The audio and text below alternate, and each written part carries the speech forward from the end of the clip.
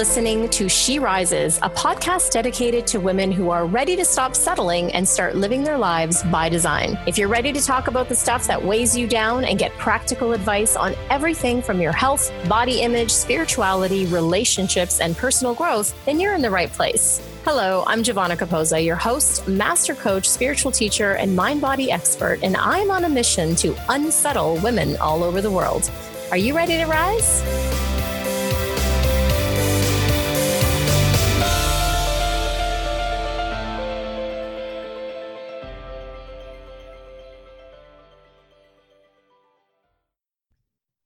Hey everyone, welcome back to another episode of She Rises. I'm your host, Giovanna Capozza, and I'm here today with Laura Tucker. And Laura and I are about to have a really amazing conversation about the self-help industry, about the search for your own inner guru instead of looking outside of yourself, and really our own personal let's say love-hate experience with self-help and the coaching industry.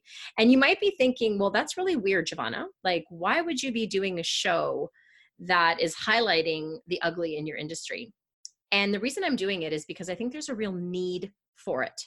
One of the things that I've struggled with the whole time I've been a coach is this love-hate relationship with self-help. I've been in the self-help industry for over 22, maybe 3 years. I'm kind of aging myself. I started really young. And there's been a lot of beautiful teachers and mentors and guides that have helped me along my path, that have empowered me to be my own guru, right? My own teacher. And then there have been others where, you know, my power was seemingly, I'm going to say taken from me, but really the responsibility is with me. I gave my power, right? I gave my power over to some of these teachers and mentors and people. And then there's this thing that I hear constantly with either like new clients that come to speak to me or people that have had ugly experiences around the whole sales process and the shaming people for not being ready to buy, or all of this has left such a funky, ugly taste in my mouth. And, you know, I've been in this industry for a while now, a really long time. And going back to that question of like, well, why would you be doing a show like this if this is your industry? Because I think it's really, really important that we highlight the good and that we also talk about the ugly, right? And every industry has this, right? Every industry has the good, the bad, and the ugly, right? Whether you're in medicine, whether you're in self-help, whether you're a teacher, like the priesthood, hello people, right? We have elements of good and evil, let's say, of helpful and not helpful everywhere we go. And to turn a blind eye, to not talk about it, is for me really inauthentic. And so I realized that I've been really open and transparent about this when I talk to people like in private or even on the stage or even, you know, to my clients. But I haven't yet done a podcast about this. I haven't yet talked about this love-hate that I have and this conflict I've had really from the beginning around how self-help is sold.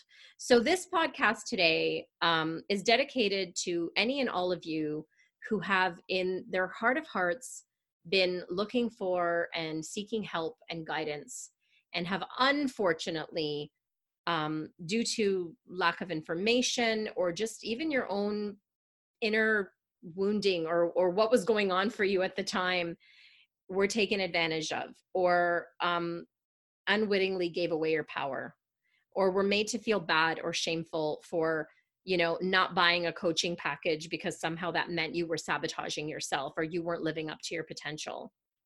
You know, you didn't go and take out a second mortgage and drain the coffers of your savings account to repeatedly do course after course with the promise that it was going to fix something. And all it was doing was filling the wallet of the person that was selling the course. And I want to dedicate this to you.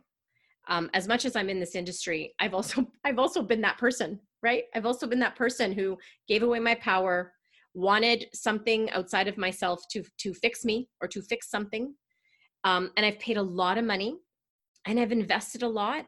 That's been amazing, where I've received amazing return on my investment because I was working with really genuine, amazing people. And then there's the dark side. And it's really important to highlight that, because my mission with this show is that you take back your power, whether you're working with someone amazing and authentic or not. Even that amazing, authentic person, it's about you having your own power. It's about you acknowledging that no one else has the power to heal you, right? I have called, and people call me, and I call myself a healer, because I think part of my mission here is to help people heal. But I don't heal you because I've got some kind of divine touch from God and I'm going to smack you on the forehead and heal you. I heal you because I guide you and I help you along the way on your healing journey, really to heal yourself.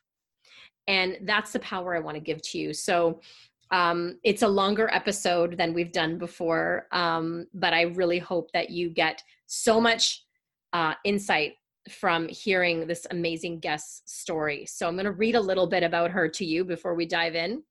Laura Tucker is a leadership coach, a transformational speaker, and the host of Free Your Inner Guru podcast. Is that not like an amazing title? As a survivor of the fatal 2009 Sedona Sweat Lodge, Laura is committed to transforming the self-help industry and to ensure that self-help is conducted in a truly safe and empowering way. Laura has helped hundreds of entrepreneurs and business leaders navigate the challenge of leadership while remaining true to their authentic values. Audiences leave her talks feeling empowered, resilient, and connected to their inner wisdom. And I just love that, because this is why we're here. This is what it's all about. You may have recognized her, or you will recognize Laura from the Enlighten Us Netflix movie, a CNN film that documents the self-help industry. She has also appeared in the Sean, I'm going to say this wrong, I'm sorry, Sean, the Sean Prolux show on Sirius XM, and CNN Newsroom with Brooke Baldwin. Free Your Inner Guru episodes are released weekly, and you can find her on iTunes and all the places that are wonderful for podcasts, including Google Podcast. But for us, she's here today. She's here today on the show. And this conversation was so profound for me. It was such an honor to have her on the show. I hope that you guys enjoy this show and get as much out of it as I did personally, interviewing her and hearing her story, and that you go out and you take the time to educate yourself and to empower yourself and to make amazing choices, because there are amazing people out there that can help you. And the onus is really on us learning our own personal self-awareness, right? And to sharpening that spidey sense and that intuition. And for those of you that have had horrible negative experiences, I'm there with you. This episode is for you. And there's nothing good about taking advantage of someone's pain, nothing. And I wish you so much love and healing and recovery. So this episode's for you guys. Let's dive in and enjoy. Hey everyone, welcome back to another episode of She Rises, the video, or the YouTube channel version, right? I'm getting used to this, Laura. I've just recently changed this format to be on YouTube and so people can see us, right? For the last 4 years, my podcast has been audio only. So this is exciting because you're one of my first few guests doing this. That is exciting. Yeah. So welcome everybody back to my home, to Laura's home. And we're going to be here chatting with you today. This is a topic that it might be like, what's that thing they put online? The trigger warning thing that they put on everything now, right? This might trigger some people because the topic today, it's really near and dear to both of our hearts. And you're going to hear a more personal story from Laura in a minute. But what I want to talk about today, and it's the reason why I was attracted to having Laura on the show, because Laura's whole thing is to free your inner guru, right? And beyond how that sounds, which is beautiful, and yeah, I want some of that, and it's a great, Laura, it's a great catchy phrase, right? Mm-hmm. But there's a depth in that, and there's something that really needs to be addressed there. So I'm going to just share transparently first is that I've had a love-hate relationship with my industry, the self-help and coaching industry, for years. And part of that is because there's a lot of beautiful people helping people with good intentions, right, Laura? Yes. And then there's people that are not And what we're doing inadvertently and sometimes on purpose is we're taking people's power away. So Laura, I want to welcome you to the show because you have not only a very compelling personal story, but this is what you do now. You actually teach people to not look outside of themselves for the answers. And some people might be watching this and saying, well, you two women are a bunch of hypocrites because you're coaches and people pay you and blah, blah, blah. Yes, they do. And what we do is very different, right? And there's a lot of beautiful colleagues out there of mine who are doing the exact same thing. They're heartfelt, they want to help. And there's some sketchy underbelly that I think makes all of us other people look not so great. Mm-hmm. And my biggest concern is that even the most well-intentioned people, that what we're doing is we're teaching people to not trust their own intuition and to not really look for their own inner guru. So without further ado, Laura Tucker, welcome to She Rises. I'm honored to have you on here, to have just first met you, because you're like, I feel like you're a soul sister already. Yeah, it's really, the serendipity is amazing because we have a common friend who said months and months ago, you two need to meet. Yeah. And then we did the Facebook message thing. And then, it just, one thing led to another. And I recall so specifically that we finally connected over email while I was in Sedona in October. And then there was just so much going on in my world that you had to follow up with me. Yeah. To get my attention, which is not typical. I was going to say, you busy girl. It's been crazy. And it's been the reason that I think it's relevant to this conversation is unknown to you. At that time, I was in Sedona, Arizona, and I was there with a very, very close friend of mine. And we were having a beautiful time there to commemorate a 10-year anniversary on what turns out to be a cautionary tale about the self-help industry. Yeah. Yeah. So here we are a few months later, having finally connected in person a couple of days ago. And I'm just so happy to be here and to share the time and space with you and the She Rises listeners, but also to know that there are people out there who have the same concerns that I do, and that they're very well founded, and even being able to identify the concern and understand when something isn't feeling right in any context where there's a leader or a guru or a coach or a guide or a teacher, anyone. We have to understand the roles that we fall into when we're in that learning or client or follower position. Yeah, absolutely. And to add to what you said, it's like the theme of your show and the work that you do is why I was like, yes, we're having this conversation. And then just recent, like literally before we hit record, I learned even deeper why this is such a mission for you and it's so important. And I'm still like head to toe goosebumps because I teach women how to trust and rely on their own intuition when it comes to, interpersonal relationships and romantic love. And I have my own cautionary, awful, abusive relationship story to tell. And that's one thing. And you now have experienced something that really has rocked your world. So would you share, because everyone's like, just say the thing already. Yeah, just get it out, right?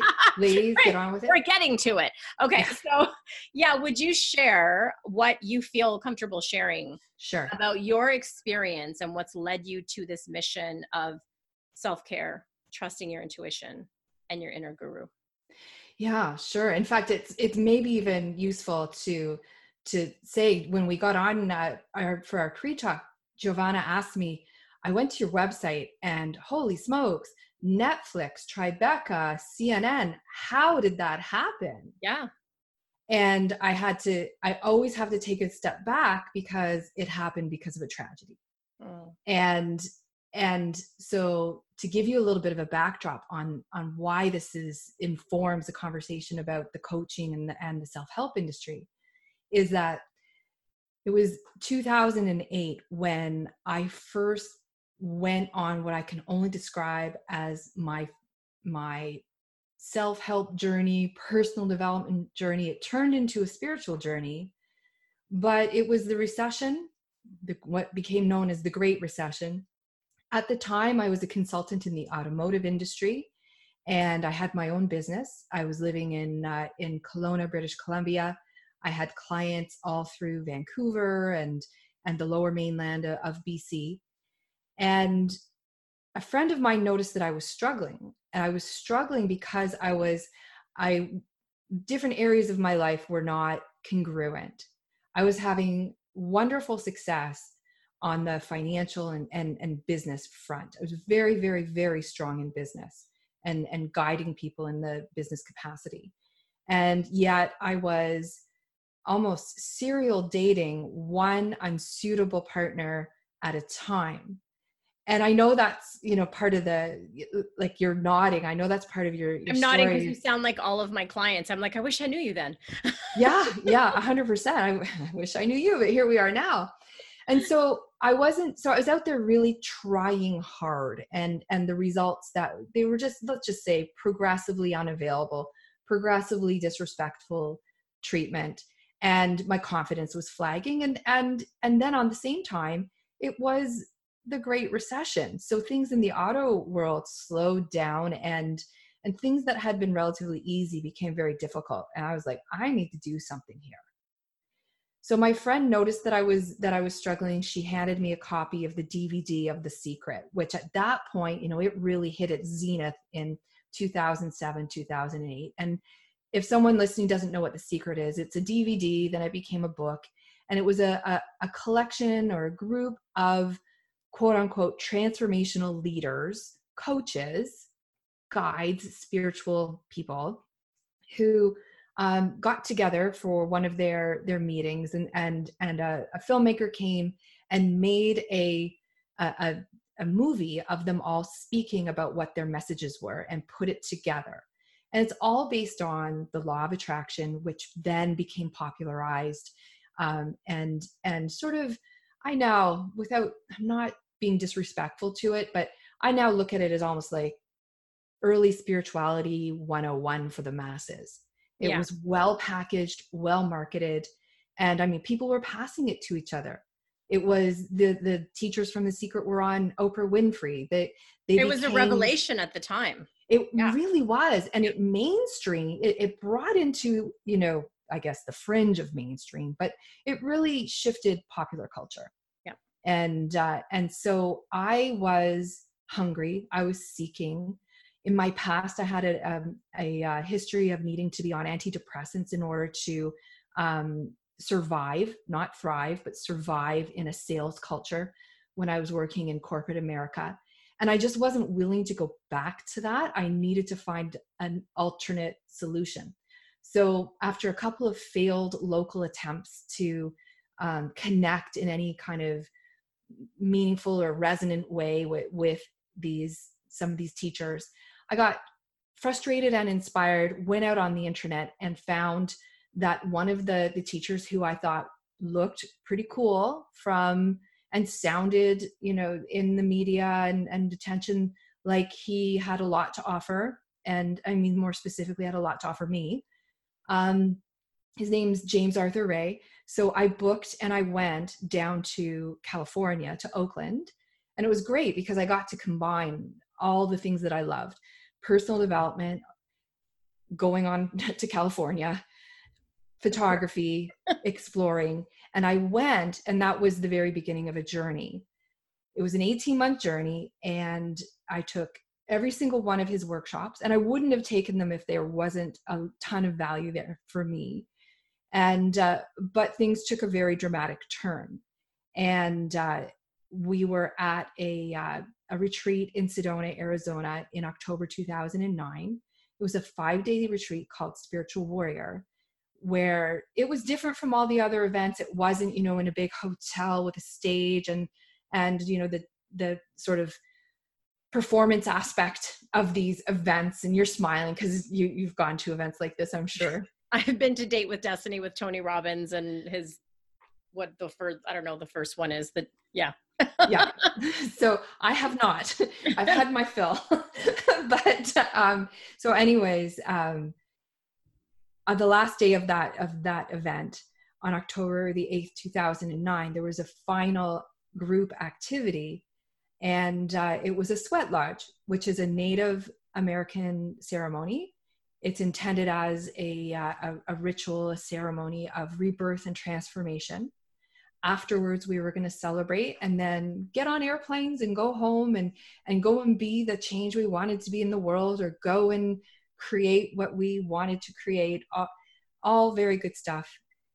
But that's not what happened. Through the course of the sweat lodge, everything that could have go wrong did go wrong. And there's no other way to say it, but three of the participants, three of my fellow peers, they died. How, I'm just going to say it. How does that happen?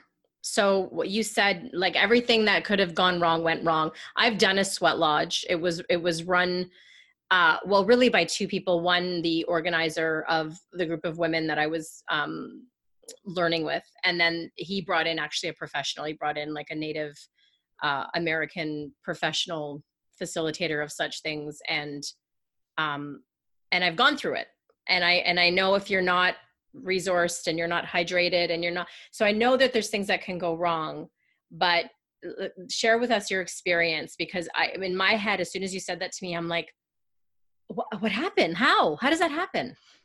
It's a really, really tough one to answer in any kind of clear or concise way. So perhaps the best thing for me to describe was that, you know, you're in an environment and it's a trusted environment. And as things went on, of course, nobody was expecting anything tragic to happen. No. At least, you know, from my point of view, you know, it's later that you find out there were issues in previous years. It's later that you find out this, that, and the other thing, that the people who were there in previous years who would go back in, and that all just kind of added to the chaos of the trying to figure it out. Yeah. So probably the best thing for me to do is kind of just focus on my own experience. And so I was in there, and it was very, very, very arduous, way harder than I would have anticipated.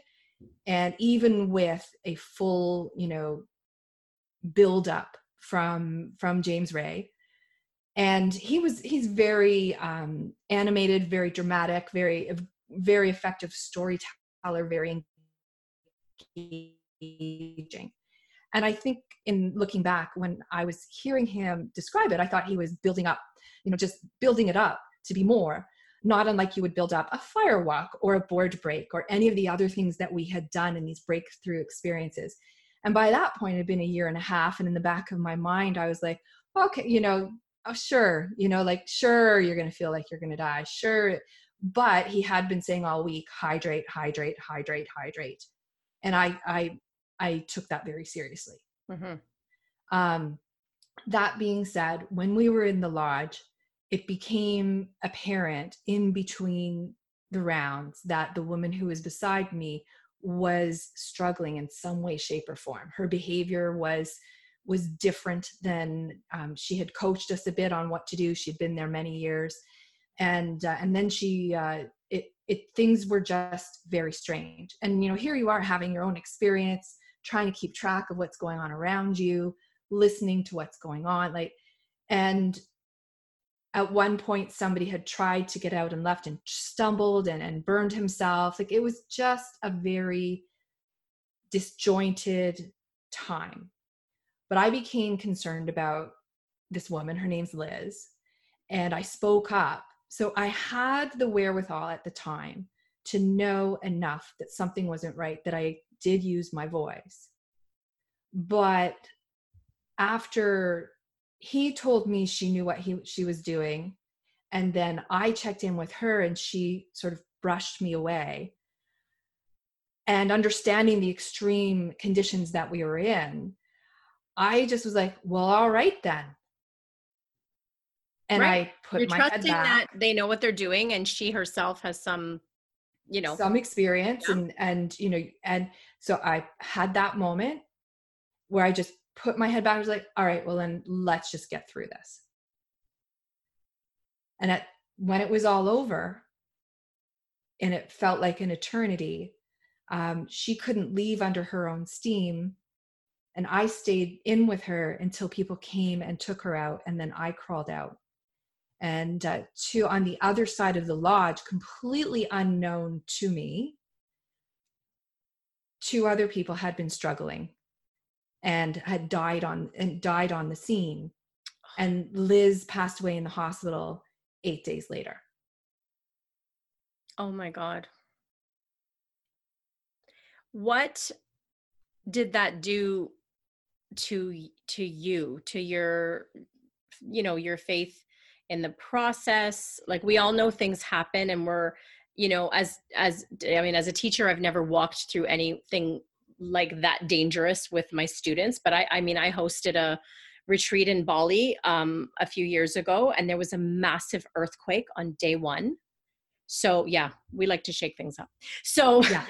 so and I know as a facilitator, you're like my people, my tribe, like, let me make sure they're okay, like more than you're okay.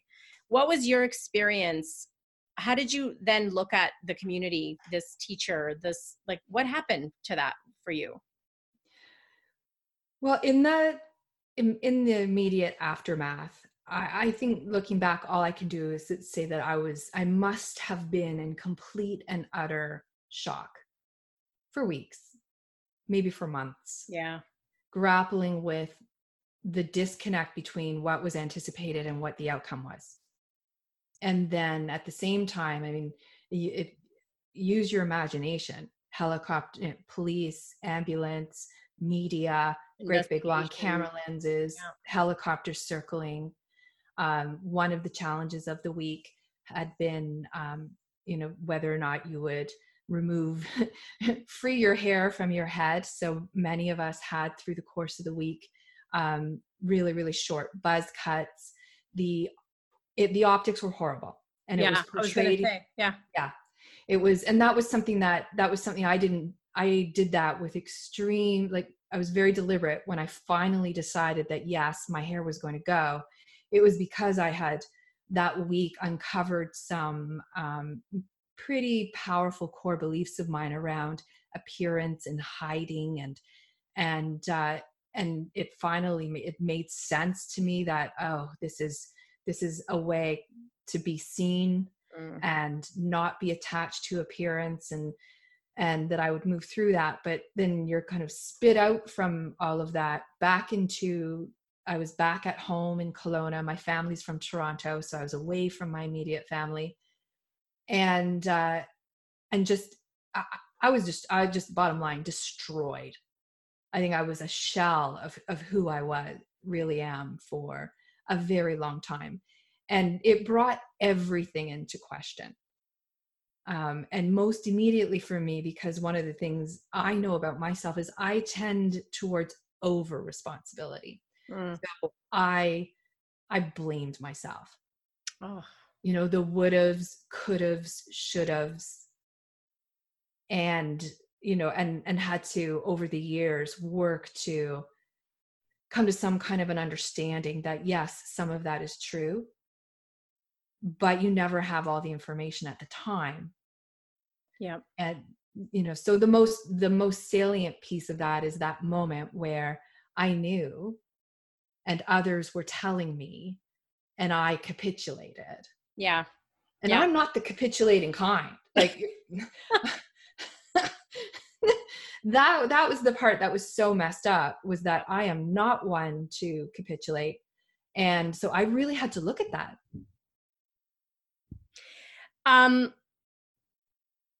Yeah, that leads me back to the whole reason I wanted you on this show, because we do, and I have some more questions around that, but there's so many questions. But we do that. We are fed by society, and I talked to you about this before we hit record, that our own intuition, our own, that spidey sense, whatever you want to call it, that I mean, yes, it's a little more trendy now to be like, trust your intuition and trust your gut. But everything we're fed in society is really trying to sell us, no, go outside of yourself, right? I'm guilty of it, buying into it. We all are. And that's an interesting point that you knew something was up, but yeah, other people can be convincing. And even when the person themselves is saying, no, I'm good, I'm fine, how are you supposed to override that? Because she was telling you she's fine. So Yeah. yeah. And I mean, it was a lot more subtle and it was a lot more subtle than that too. So, so it wasn't verbalizing saying, Laura Tucker, leave me alone. Right. You're in that I'm going to stay in incubator. here. Yeah. Yeah. So there were, there were subtleties, and I didn't know. There's things I know now about the human body when it's on its way out that I had no context for. So, so that was my sort of my gift from that situation, was a great big bag of doubt and fear and uncertainty. And as life moved forward, it was a trauma that never really stopped, because there was an investigation, because there was a trial, and it went on and on and on, all even sporadically through the years up until recently. It kind of comes back. Yeah. I'm okay with. Well, because you have a real beautiful insight on the other side of the story, and I'm hoping that everyone that was in there has found their way through healing, like somehow. I just feel for the families of the people that have passed on, because we do these things with good intention, right? Like, you wanted to better yourself. Do you have any, I mean, I'm sure you've done so much work around this, you're probably going to say no, but at the time, did you have any blame for the teacher, or had you still not learned that there were other incidences and maybe that there was some accountability? Like, what was that like?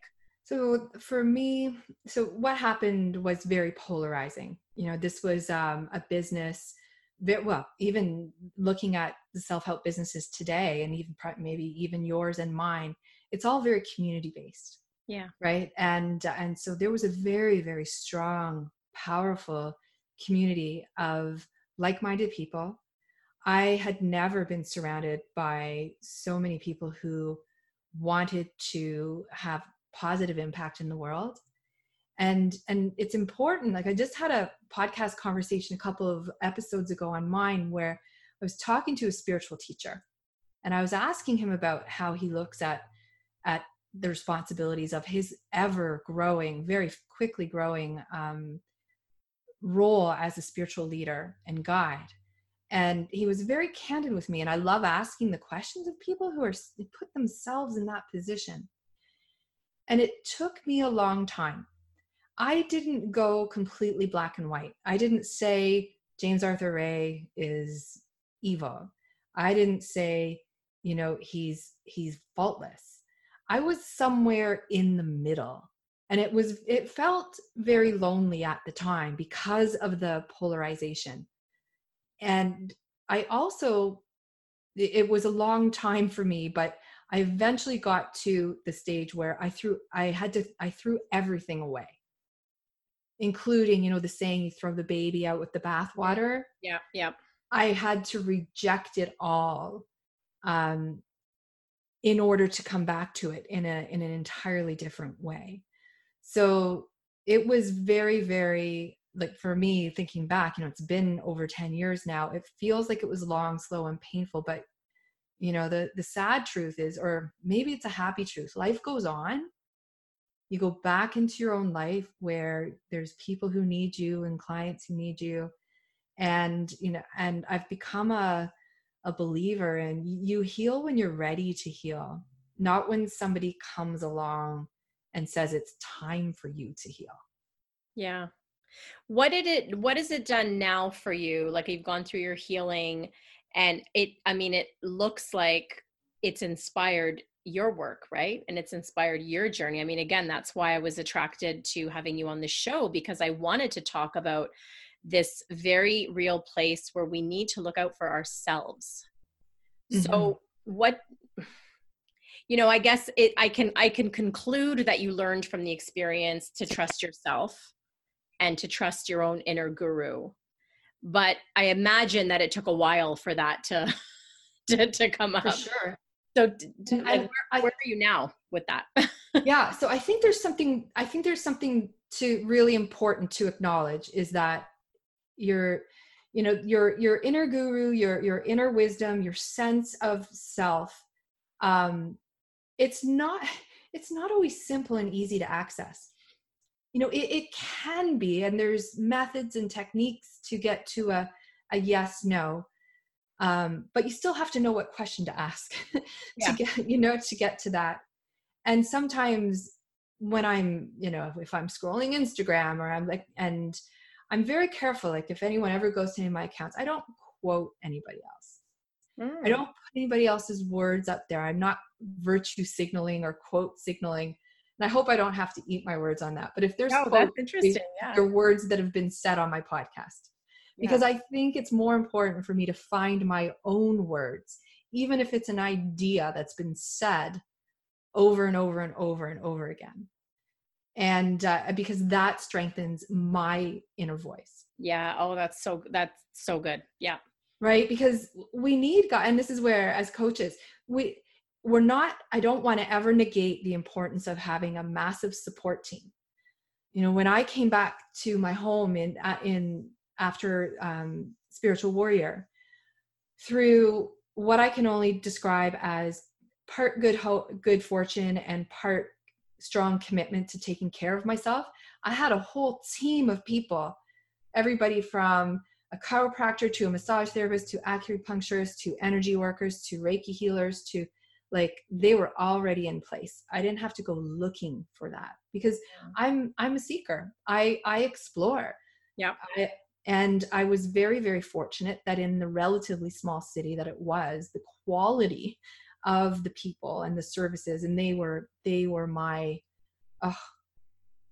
they had my back and helped me to move a lot of the energy out of my body.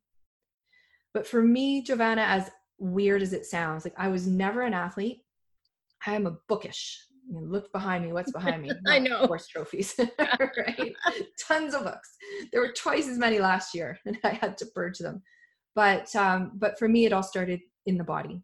And it started with something as arduous and endurance as long distance running. I had to do something to move the energy. And because my mind would just go, I would wake up every morning and I would promise myself that in 10 years, it'll be different. And now looking back 10 years from now, I realized that was my future me speaking to myself to be able to just get out of bed. That whatever this is now, it will be maybe not better, but it will be different. It won't always be this. And this fierce commitment to peeling back the layers. Did you ever question in that time of recovering from this trauma? Did you ever question yourself? Did you question your intuition? I know you said there was a lot of self-blame and there was a lot of why didn't I, or whatever, that survivor's kind of guilt type of thing. Mm. Did you question that, yourself, your intuition, your instincts, and how did you get back to trusting that again? What comes up for me in response to that is practice. Yeah. I had to put it into practice. And I won't even say that in this case, practice makes perfect. This is it's an ongoing journey. Practice makes better. The thing is to practice. Yeah. It builds the muscle. It really, really does. And so, in the immediate aftermath of that, I met the man who's now my husband, and my life expanded. I started a business, and this was part of, in some ways, the business, not in some ways, in every way, the business was part of throwing the baby out with the bathwater, because what I really wanted to do, once I was experiencing the power of changing my, looking at my belief system, all the things that I was learning. Here's the irony, right? All the things that I was learning with James Arthur Ray were of tremendous benefit. I wouldn't have kept going back if they weren't. Right. And you can't take that away from. And I even find that sometimes challenging to talk about because I'll get shit for it, to be quite, am I allowed to swear? You are allowed to swear. No, but I get what you're saying. Cause it's like, if I say that part of it was good, then it somehow means I'm condoning this piece, and they're separate for you. Right. Yeah. And so one of the big lessons for me has been like, in the healing journey, what my objective, and I'm going to say my objective because I don't want to force it on anybody else, but just if it makes sense to you, then take it, is that I can't change what happened. I can't change what any single person did or does. I don't have the power or the control over it. And I was given a very, very complicated trauma to digest. So instead of trying to change that, the goal has become to continually try to expand myself so that I can take it in. And so, there's a good metaphor of like the pipe, and you've got this thing caught in it, and it's making that pipe bigger. And that bigger pipe is your intuition. It is your sense of self. It is realizing that, oh yeah, I actually do have an internal yes or no. And some people can describe that as a gut instinct. For others, it's visual or auditory or very, very, kind of a glimmery, fast thing that disappears. And to kind of practice on the small things. Like, do you want pizza tonight? Yeah. Well, I wanted to go back to that because you mentioned the body. Yeah. And we don't catch these glimmers and these things, especially if we're up here or we've been triggered by something. And I'm so glad you brought up the body and movement and having to find out where that, whatever you want to call it, intuition, spidey sense, where does it live in your body? How do you access that? Because you had a journey of rediscovering and building that muscle, right? So if you can share with the viewers, like, what are some of your self-care tips around that? And I also want to say, people, self-care is used a lot. This isn't just about manis and petties. like so I just saw the eye roll, right? Like, I want to say that it's good. Yeah. Because, this has become part of another big industry is self-care, spa day, right? But there's such a deeper piece to caring for your inner self. So I wonder, if you could speak to a little bit about how to use that body. Yeah, absolutely. So actually I used these words the other night for the first time, and I may just go out and hashtag it, but it's a thing when it's hashtagged. I'm totally being sarcastic, but not really. Is discerning, just like there's leadership and there's conscious leadership, that there's self-care and there's conscious self-care. So at its core, anything can be self-care. Taking care of business can be self-care. Doing your bookkeeping can be self-care. Like paying the bills. Yeah, being, functioning in a way that allows you to thrive is a form of self-care. And sometimes that involves some pretty heavy lifting. So, I kind of delineate now between active self-care and passive self-care. So say going for a massage, going for a manicure, going for a pedicure. Well, manis and petties, I kind of think of as grooming anyways, but not necessarily. I like the distinction. You're right. It is grooming, but it can be self-care too. Yeah. But if you allow yourself to be fully present for it and not on your phone or in your email or doing the thing that you do the whole time with the racing mind, then it can absolutely be self-care. And versus the active self-care, which isn't necessarily overwhelming yourself with, oh, I'm now going to run half marathons. That worked for me. I don't know if it's going to work for you. You have to try. And what you're trying to do all the time is to feel better. And there is something I do want to circle back around to. I don't think it's this whole inner wisdom, inner guru thing is as simple as trust your gut. Because I think we have to recognize when our circuits are fried. Yeah. Right. So if you're getting gut responses and thoughts through a fried circuit board, then you're off. Or a traumatized one too, wouldn't you say? 100%. Because I would imagine there were, like, going back to what you experienced, there were other members of that community that maybe there was trauma there and you can't see the filter through. And so you are blindly trusting and following, and not maybe because, like you said, it's the circuits are not right. Well, it was compounded because in that situation, the very thing that we were there doing was we were working on our traumas. Now, for me, I when I was unpacking, what my things were that I was working on that week, it was all relatively typical. I hate to say, like, there was nothing, or I love to say, I didn't have, and yet you go through and you look at them. Oh yeah, were you sexually assaulted as a teenager by it? Yeah, absolutely you were. Like I was, like all these things. I was the things that contributed to my eroding sense of self before the trauma were very minor compared to the trauma afterwards. And I hope I'm being clear with that, because sometimes it gets murky talking about it, but that's a perfect example of what trauma does to you. For me, it messes with time, it messes with memory, it messes with emotion. And I need to know that I've become very good at setting boundaries. And for me, boundaries in my self-care programs, boundaries are a huge theme.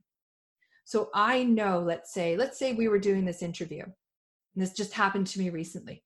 I was being interviewed for a very large media production, and they have all the information from what happened 10 years ago. And they've spoken to quite a number of us, and they wanted to get into very specifically what my, the metaphor was, what's in your black bags. And they wanted to advance the story. And I was being a bit porous with them, and I gave too much. And then immediately I had a visceral response, because now if I don't hold my boundaries, it comes in like, it's so fierce, and it's edgy, the whole bit. But I shut it down. In the past, I would have just been nice. I would have been accommodating. I would have gone through it, and I would have felt horrible afterwards, having a vulnerability hangover. And in that moment, I could feel it start to happen, and I walked out. So you realized that you had said too much, and then you just put a block and said, I'm done. Yeah. I gave too much pattern. So I know my patterns now. I gave too much, but I was able to reel it back in. Yeah. This is what I mean about practice. Unfortunately, sometimes the only way you learn is by engaging with it and finding out, sometimes the hard way. But I was able to, it wasn't disruptive. I may have been rude. I have no idea. I don't know how it was received. But, I was like, I need a break. I don't like where this is going. And then I needed, I just took off the headset, went upstairs. We were here in my home, came upstairs into my space, took a couple of breaths, came back down and said, okay, please remind me why we're doing this. Yeah. Like it's to your point that you brought up before we hit record. It's like not just telling the story for the purpose of sensationalizing it, because everybody loves a really, oh, what happened? Like, what do you mean? And like, they love that gossipy story, but it's actually telling it for a purpose and because it's going to be helpful. Yes. Right? Yeah. Yeah. And that's the thing that, it's in some ways it would be very easy to let it be that sort of dirty big secret of the self-help industry, because sometimes I think that's what it is. Like 3 people died at a self-help event, and hardly anybody knows. I mean, it's when you reminded me actually of it, I remembered hearing of it. And I guess I really want to know what your experience is now as a professional, not only because you personally went through that, but I mean, the reason we both have a love-hate relationship with this industry is because, like every industry, there's kind of like, you know, the snake oil salespeople, and then there's the people in the middle, and then there's the genuine do-gooders who probably just do too much and like get burnt out, right? And so we've got like, it's every industry has their, doctors have it, lawyers have it, everybody has it, right? But how do you as a professional, especially having had a personal experience with something like this, and I've got my own story to tell that is not anywhere near as tragic, but how do you deal with people that then maybe want to group you into that category, or say, well, now you're selling the self-help, or now you're like, I'm curious, how do you as a professional differentiate yourself and deal with that? Well, I'll tell you, I'm not that great at selling it. The final frontier, right? So, and I don't want to sell it. Yeah. Right? Like I don't think that it's something that in my mind, I don't think it's something that should be rammed down people's throats. And I'm going to go with the negative connotation of sales. I spend so much time coaching people out of the negative connotation of sales. Me too. I used to teach sales for coaches. Yeah, me too. So, and also just sort of recognizing it's much more easier to sell a widget than it is to sell yourself, period, end of story. Like that's where all these limiting beliefs and your backstory and your shame and your blame and blah, that's where that all comes in, right? So, and that's why people go to these events. They want to address the things that are holding them back. The desire is genuine. The need is genuine. And unfortunately, I don't know that there's a lot that can be done to shift the industry. You look at it and it's not regulated. It's based on a fame model. Like to be successful is to be famous. An influencer. Yeah. Yes. Yeah. And yet since the dawn of time, all leadership and survival has been about influence, but now we've made it a thing. Commoditized. Right? Yeah. So I think we have to be very cognizant of when we're going out for inspiration or motivation. To delineate, I see motivation as coming from outside. Yeah. So if I were ever to go to, it's tough to see, but if I were to go to a Tony Robbins event, actually I have been to a Tony Robbins event. It was horrific. And not any of his paid ones, but it was this great big thing, downtown Toronto, real estate wealth expo, 15,000 people in a room, you know, touching Tony Robbins like he was a god. And I was just like, what is this? This is so much worse than I thought. And I was very triggered, and I started a podcast because of it. Yeah. Right. Like it's episode number 2 was about why I felt I needed to start stepping up and having a voice. So I think that until there's regulation, until there's serious, like people are working with people's inner minds, like who's to say, like even you or even I, like we can't just throw the mirror out there at them. No, not at all. Yeah. Right. So the responsibility at this point is on the consumer. So if we're going to call them the leaders, I'm going to call the consumer in any situation the followers. And that is increasingly becoming my message. I don't have influence over the leaders, maybe one day, but now my message is, when you're in that position of follower, we need to recognize it. We need to not be ashamed of it. We need to understand it's a vulnerability. And even when you think that you are in charge of yourself, there is absolutely no guarantee that the person who is guiding you, leading you, coaching you, mentoring you has your best interest at heart. Or that completely can know you so well that could question everything, be a healthy skeptic, have your own voice. have your own opinion, right? Because you're, like you said, they don't know you. They can get to know you, right? For sure. But our job is not to give advice and not to tell people what to do with their lives. And you know, it's so funny. I've struggled too, right, to sell myself. And before I had this business, I had another business for 8 years that was word of mouth only. I didn't do one stitch of advertising. It was only word of mouth, and it was very results oriented. And I'm a results oriented person. You're So when totally describing my consulting business in the automotive. So when I started coaching, which is, of course, it's results based, but it's very nebulous in the sense that results may vary, literally, like hashtag, right? And it was so nebulous to me. And I really, really struggled around that. And I ended up teaching sales because I ended up working for a really well-known coach in the industry who was teaching coaches how to sell through service. And that really changed things for me because I realized what I was doing before was providing a service, and that service was getting people to talk about me. And so I got away from sales being the dirty word, but I just shared with you before we hit record, you know, however many, what is it, like 10 years, 8 years in this business, I had a very, like, what I would call financially successful, doing really well for herself coach really basically shame me because I wasn't ready to purchase her service without ever even having experienced her service. And I told her that. I said, you know, I don't have an experience of you. I don't know what it would be like to even work with you. And you went right in for the sale. And I said no. And I really shared that with her, and I got shamed after because I was self-sabotaging. And I just want to, for everyone listening, if somebody shames you for not buying their service or for not spending the money or what, just run, don't walk, right? Yeah.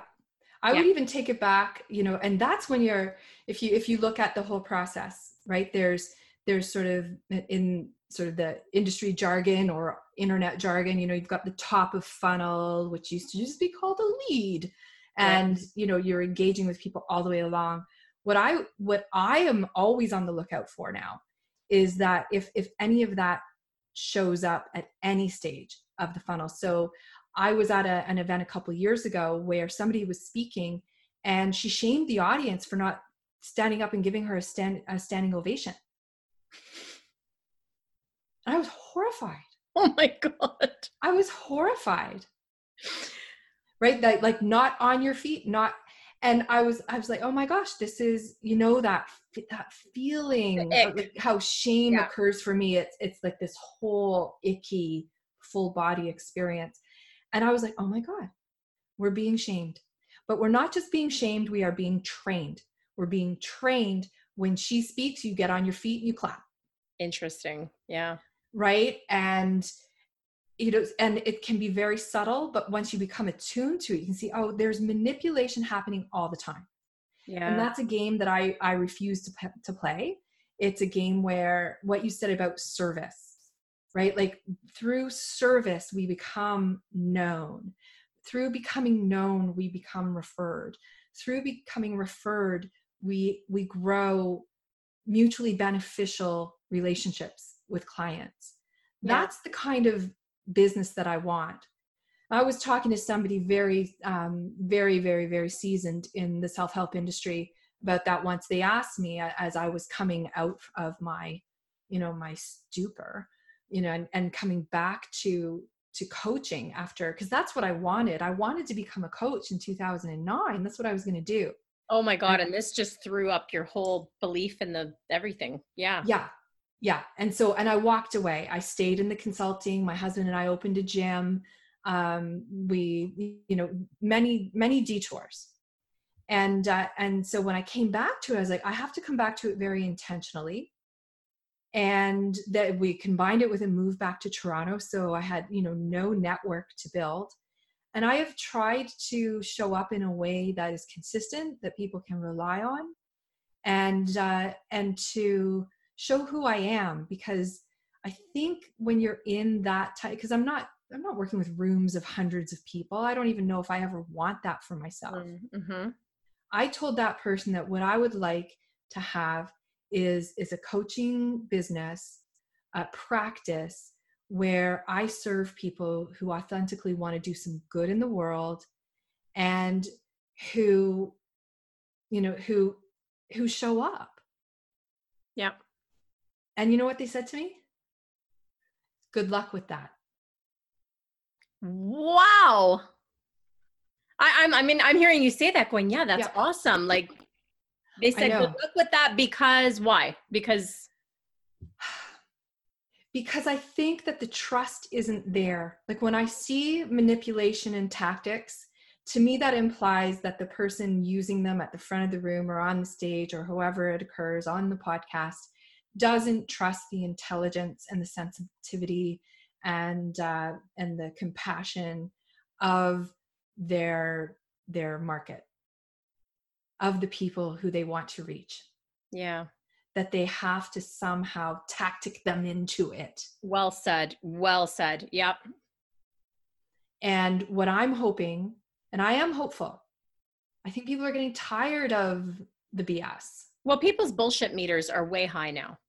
They're way high.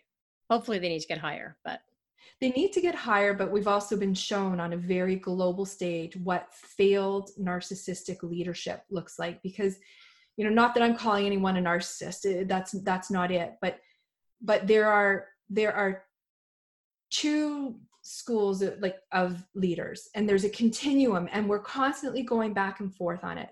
And we live in a society that's trying to train us into being narcissists. Yeah. Whether it's through the selfies and what we have to do. Like when I started my coaching practice, and you must relate to this, having had a referral only business where I worked with, I primarily men because of the industry, all say 10 to 12 years older than me, very professional, very, very sincere, authentic people.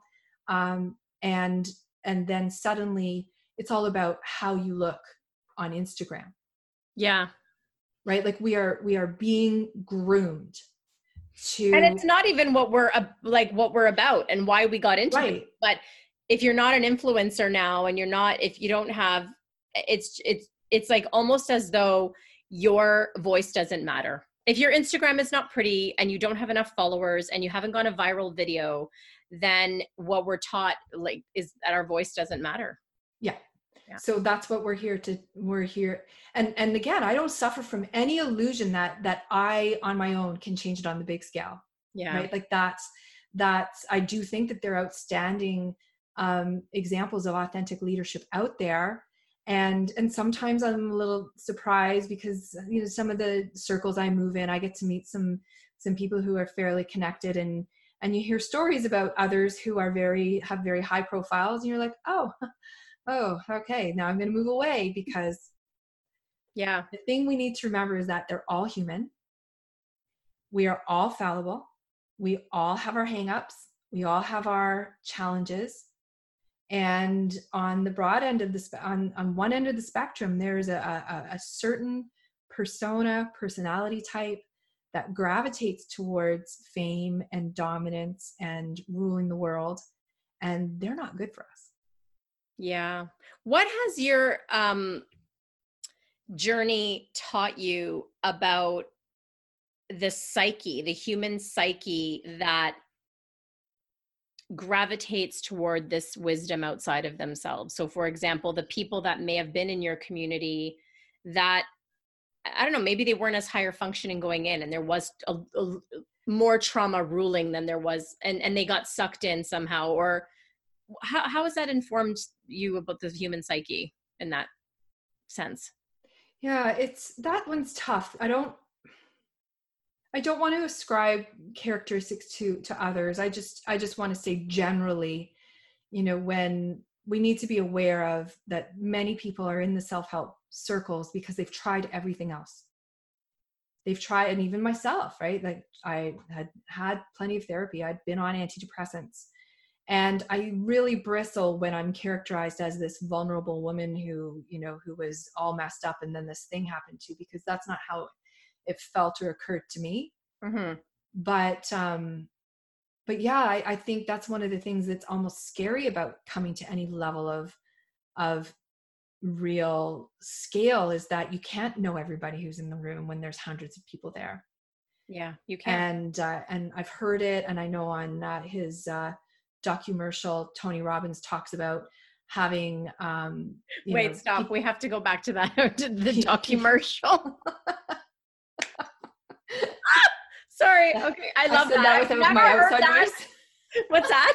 I said that with my outside voice. That might be. I've never heard that term, and I absolutely love it, because I mean, I drank the Tony Robbins Kool-Aid when I was 18 and he was on TV still. So I absolutely love that. But anyways, continue. Yeah. So I can't remember what I was saying now. Yeah. So the many people and the psyche, and you don't know who's yeah. And you have For a me, it's been, you know what? I think what we need to do is I don't want to, get in, and I know you're not suggesting this, but I don't want to victim blame. The people in the room are there because they're looking for help. They're open, they're vulnerable, they're trusting. Period. End of story. Responsibility is on the leader. Absolutely. Absolutely. So, so that for an emerging leader needs to be kept in the room. And I think that the whole business model, quite frankly, is royally messed up. Yeah. And I'm not sure exactly what the viable self-help business of the future looks like. When there's no volunteers, right? To me, if there's volunteers in a business, then it's got to be a cause or it's a church. Yeah. Right. So, there's a lot of flaws. And I think every single day there's people who are looking for support. And I would never want to discourage anyone from having a personal growth journey. Absolutely not. No. And what I meant by that question, or what I was kind of, it's more of it's almost like when I have this, like, things happen and you wonder within yourself, like, what was going on with me, or what goes on in the mind of some, whether it's the leader or the follower or the whatever. And it's just interesting to me, because I have fallen, like we all have, into this psyche and mindset of something outside of me needs to save me.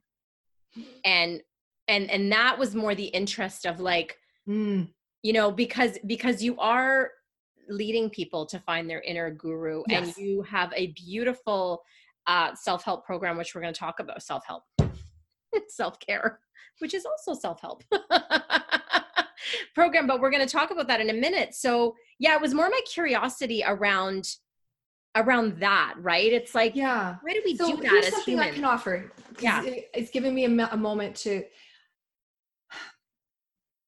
when you walk into a room like that and somebody is on the stage and they are telling their story, and let's not fool anyone, they're telling their story to persuade. Just like when I used to teach English, I had to persuade teenagers that it was going to be all right to do Macbeth, right? Like, you want to talk about selling something, I was selling hard, right?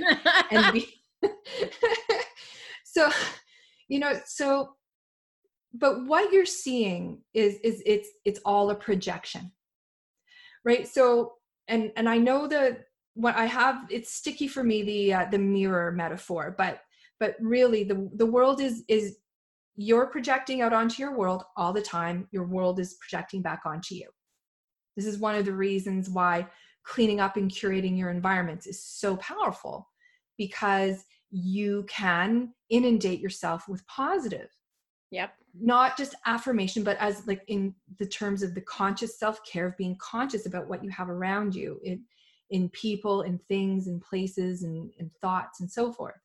But you walk into a room like that, and whatever you're seeing in that leader that you find attractive is actually something that's in you. Yeah. It may be real. It's definitely on display. Whether or not it goes beneath the surface or all the way to the core, at this point for me, is almost immaterial.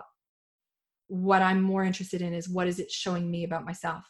That's so powerful. So when I walked into a room and James Arthur Ray was there, and he was putting on these incredible events, and the dynamic speaker, the ability to move energy in the room, the everything that I saw was also me. Yeah, that is the point. It is the point. And it's the good and the bad. So part of my inquiry over the course of the last decade has also been, okay, well, there was that other piece. and reconciling, what did that other piece say to me? What did I need to learn about it? And the irony of ironies is recently doing a whole bunch of interviews about it, is that I was learning about that in his environment. Yeah. So for me, it's about continually being on the learning journey, but also the empowerment journey. And it's time to go deeper than spirituality 101. Yeah. Deeper than that, and doing whatever it takes to get there. You beautiful answer. I referenced it earlier, like not as tragic or maybe as traumatic, but many gajillion years ago, I went to work for a mentor of mine and really had my bubble burst with the behind the scenes narcissism and toxicity and just horrible work environment. And I too wanted to throw the baby out with the bathwater, because I had looked up to this person, and I learned about pedestaling people. And I really, because my philosophy has always been about the mirror as well. And I had to look at everything that I admired about her was in me, but also I had to look at all those areas that I was judging and afraid of and were triggering me. I had to look at, where's my little inner narcissist running around, and where's my little toxic person. And it is the way of taking what I would call radical responsibility, right? And not pointing the finger and not blaming either victim or perpetrator or anyone, but really just saying, this was my experience and this is how I can care for, myself and my psyche in that. And I'm always so fascinated by how we, and I include myself in this, get ourselves into jams or into situations that are ultimate beautiful learnings. But that can be really difficult. Yeah. And that's, forever, it will always be very challenging to reconcile. Even going back to when I was on, when they had me on CNN on Brooke Baldwin, I watched it recently. I hadn't seen it in a couple of years. And she asked me, like, was it worth it? And my answer to her was, I will never be able to say that any of it was worth a loss of life. Yeah. In the context of that journey, it isn't worth that. And, but 10 years later, I'm able to work my way around to some semblance of, or my own version of, gratitude for the experience, for the people that it's brought into my life, for the being sort of pushed to my limit of, holy smokes, like I have to do better than just getting myself out of bed, and I never in my life anticipated being pushed or stretched to that level. I don't wish it on anyone. There's nothing worse than feeling like you are somehow responsible for injury to another, at least for me. Yeah. And, so it starts to become about, what can I do with that and the experience to contribute in the world? And for me, the people who I am interested in paying attention to and choosing to learn from these days, it's a very, very small list.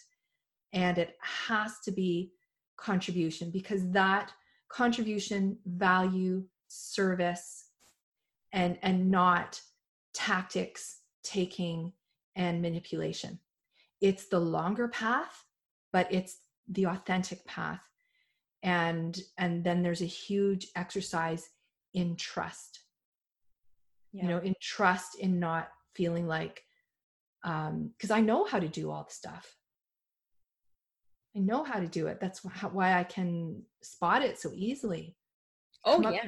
Come up through old school sales, and it's all there. But we need to serve and realize that this inner work of becoming more self-aware, that is one of the major skills of the future. It's one of the only things that technology won't be able to do. Yeah. And it doesn't, and I want to add to that too, like, it doesn't matter you know, because we talked about changing the self-help industry, and hopefully that happens one day, but it's like, it doesn't matter who's selling the thing or who the guru is. That journey to self-awareness and radical responsibility and, you know, owning your own inner guru, right? Yeah. It's a self journey, and it can only, no one's going to give that to you. No one can magically, if you pay for a ticket for something. Even my clients that come to work with me, like I will have things come up in the course of us talking, and I'm like, do not take my word for this. Like, go and you know, because I don't, you know, I don't want to be responsible, but also I don't want you to be codependent either. I want you to learn this and like fly away. Absolutely.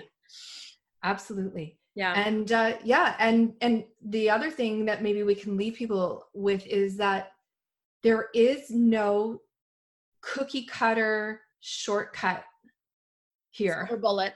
Yep. There isn't. And yet I know if I pick up my phone and start scrolling, within 30 seconds, I'm going to be promised one. Or less. Right? Well, less for us because we are in the self-help, like in the jam. Yeah. We're in the jam. So so Facebook, Instagram, they know what to put in front of us.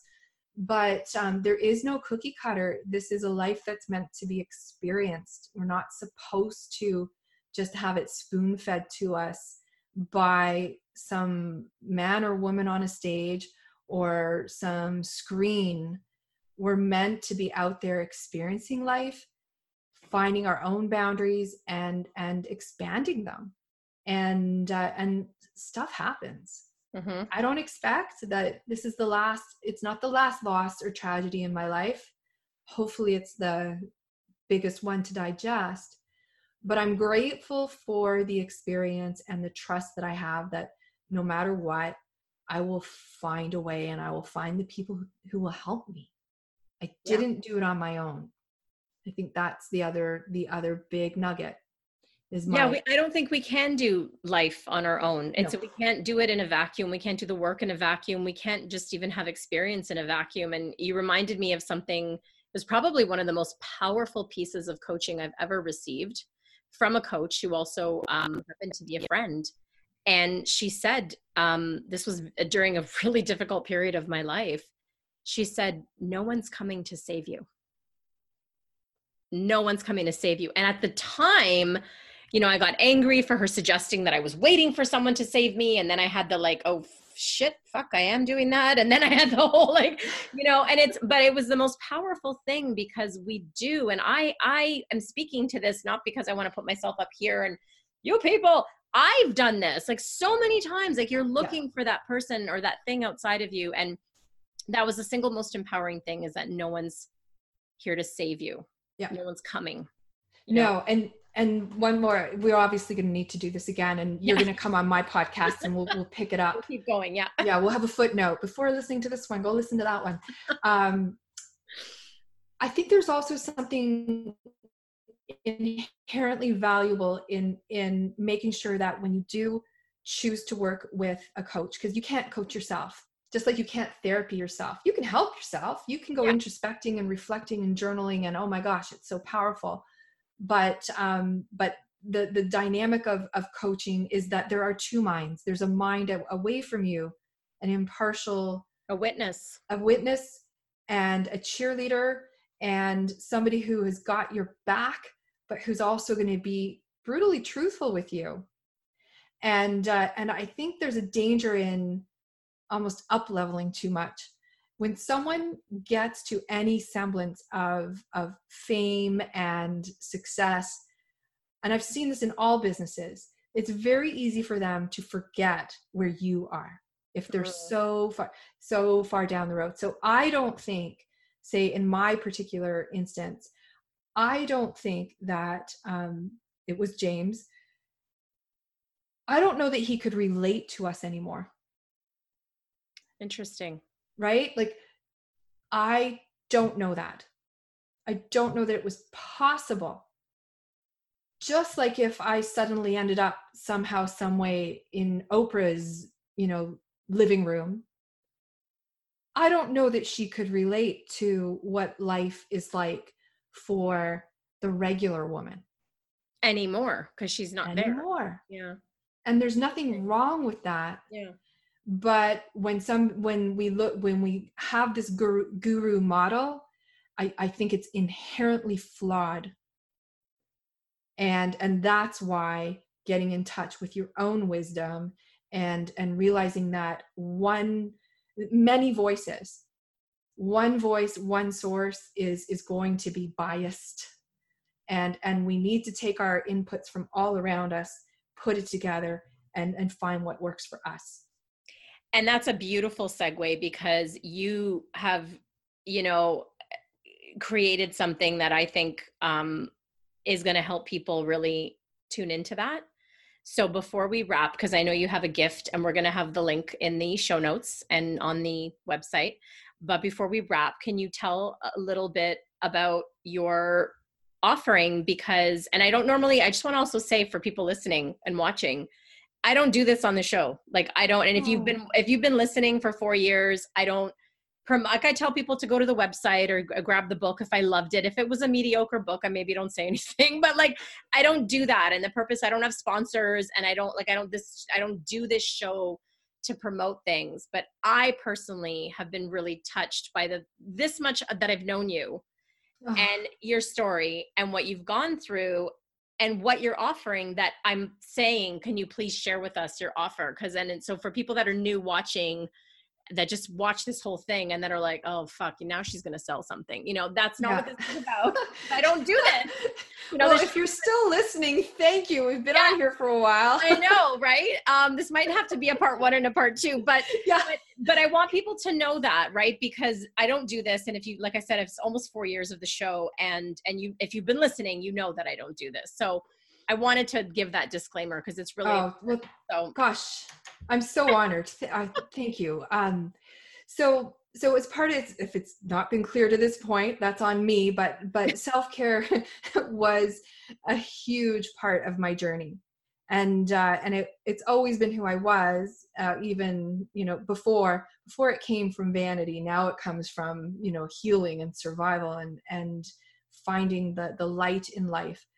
But what happened was, once I got out talking about this journey, I started to hear myself and realize how much I was talking about self-care.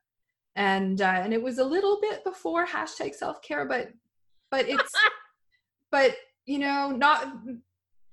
it was really integral that I give myself the space to heal and grow. And there's certain things that work for me. So a couple of summers ago, I was completely burnt out, had moved back to Toronto, was here for a couple of years, was out there trying to, to build the business and just always putting stuff out. And I was like, oh man, I'm done. I'm going to give myself a summer of self-care. And I tapped out. I tapped out from social. I tapped out from this and that. I tapped out, and I found some, and I put myself unknowingly through a process of retrieving myself yet again. And by the end of that 8-10 week summer, I was transformed. I felt like a whole different person for having given myself that permission. So then the winter came. I was like, I'm going to do it again. And the universe gifted me with a massive case of vertigo. And I was like, holy smokes. I like how you said gifted you. Yep. Yeah, it was horrible. But I was like, I've been saying for years, I need to get back to yoga. So I went back to yoga. I made self-care a huge, even more regimented priority. So then I started taking people on this self-care journey with me in a really small format, and came up with the winter of self-care, which is running right now, and the summer of self-care. Nice. And it's like 8 or 10 weeks, whatever I decide, Friday mornings, because it's good for me. Yeah. And it's bringing people through this process, and it can be whatever you want it to be. That's the beauty of it. And I'm very, very cognizant of, this is not about creating a never-ending to-do list. This is about digging, going deeper, and deciding what do I need in my life right now, and then having some community and accountability and guidance along the way.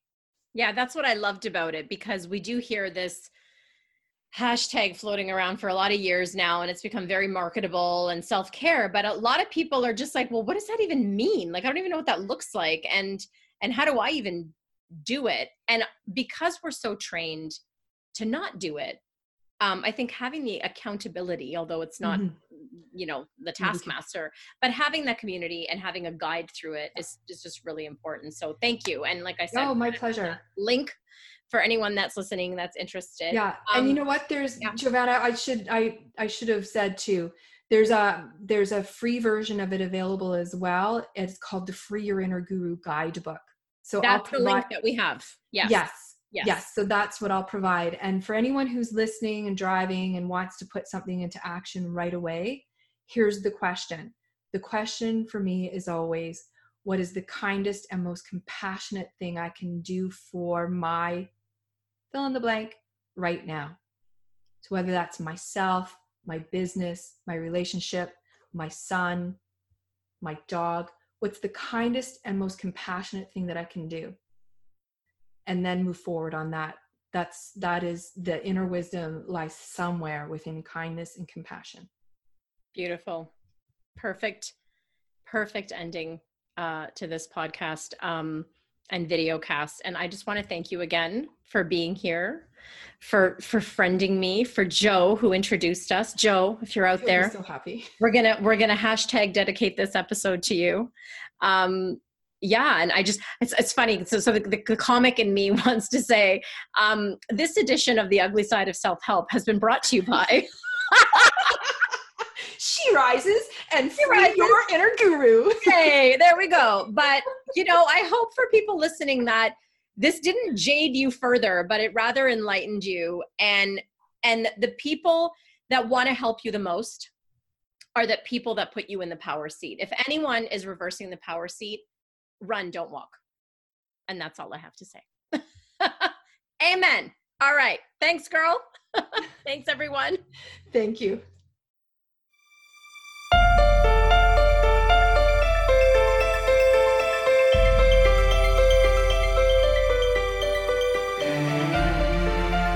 Thank you so much for tuning in, and keep rising, everyone.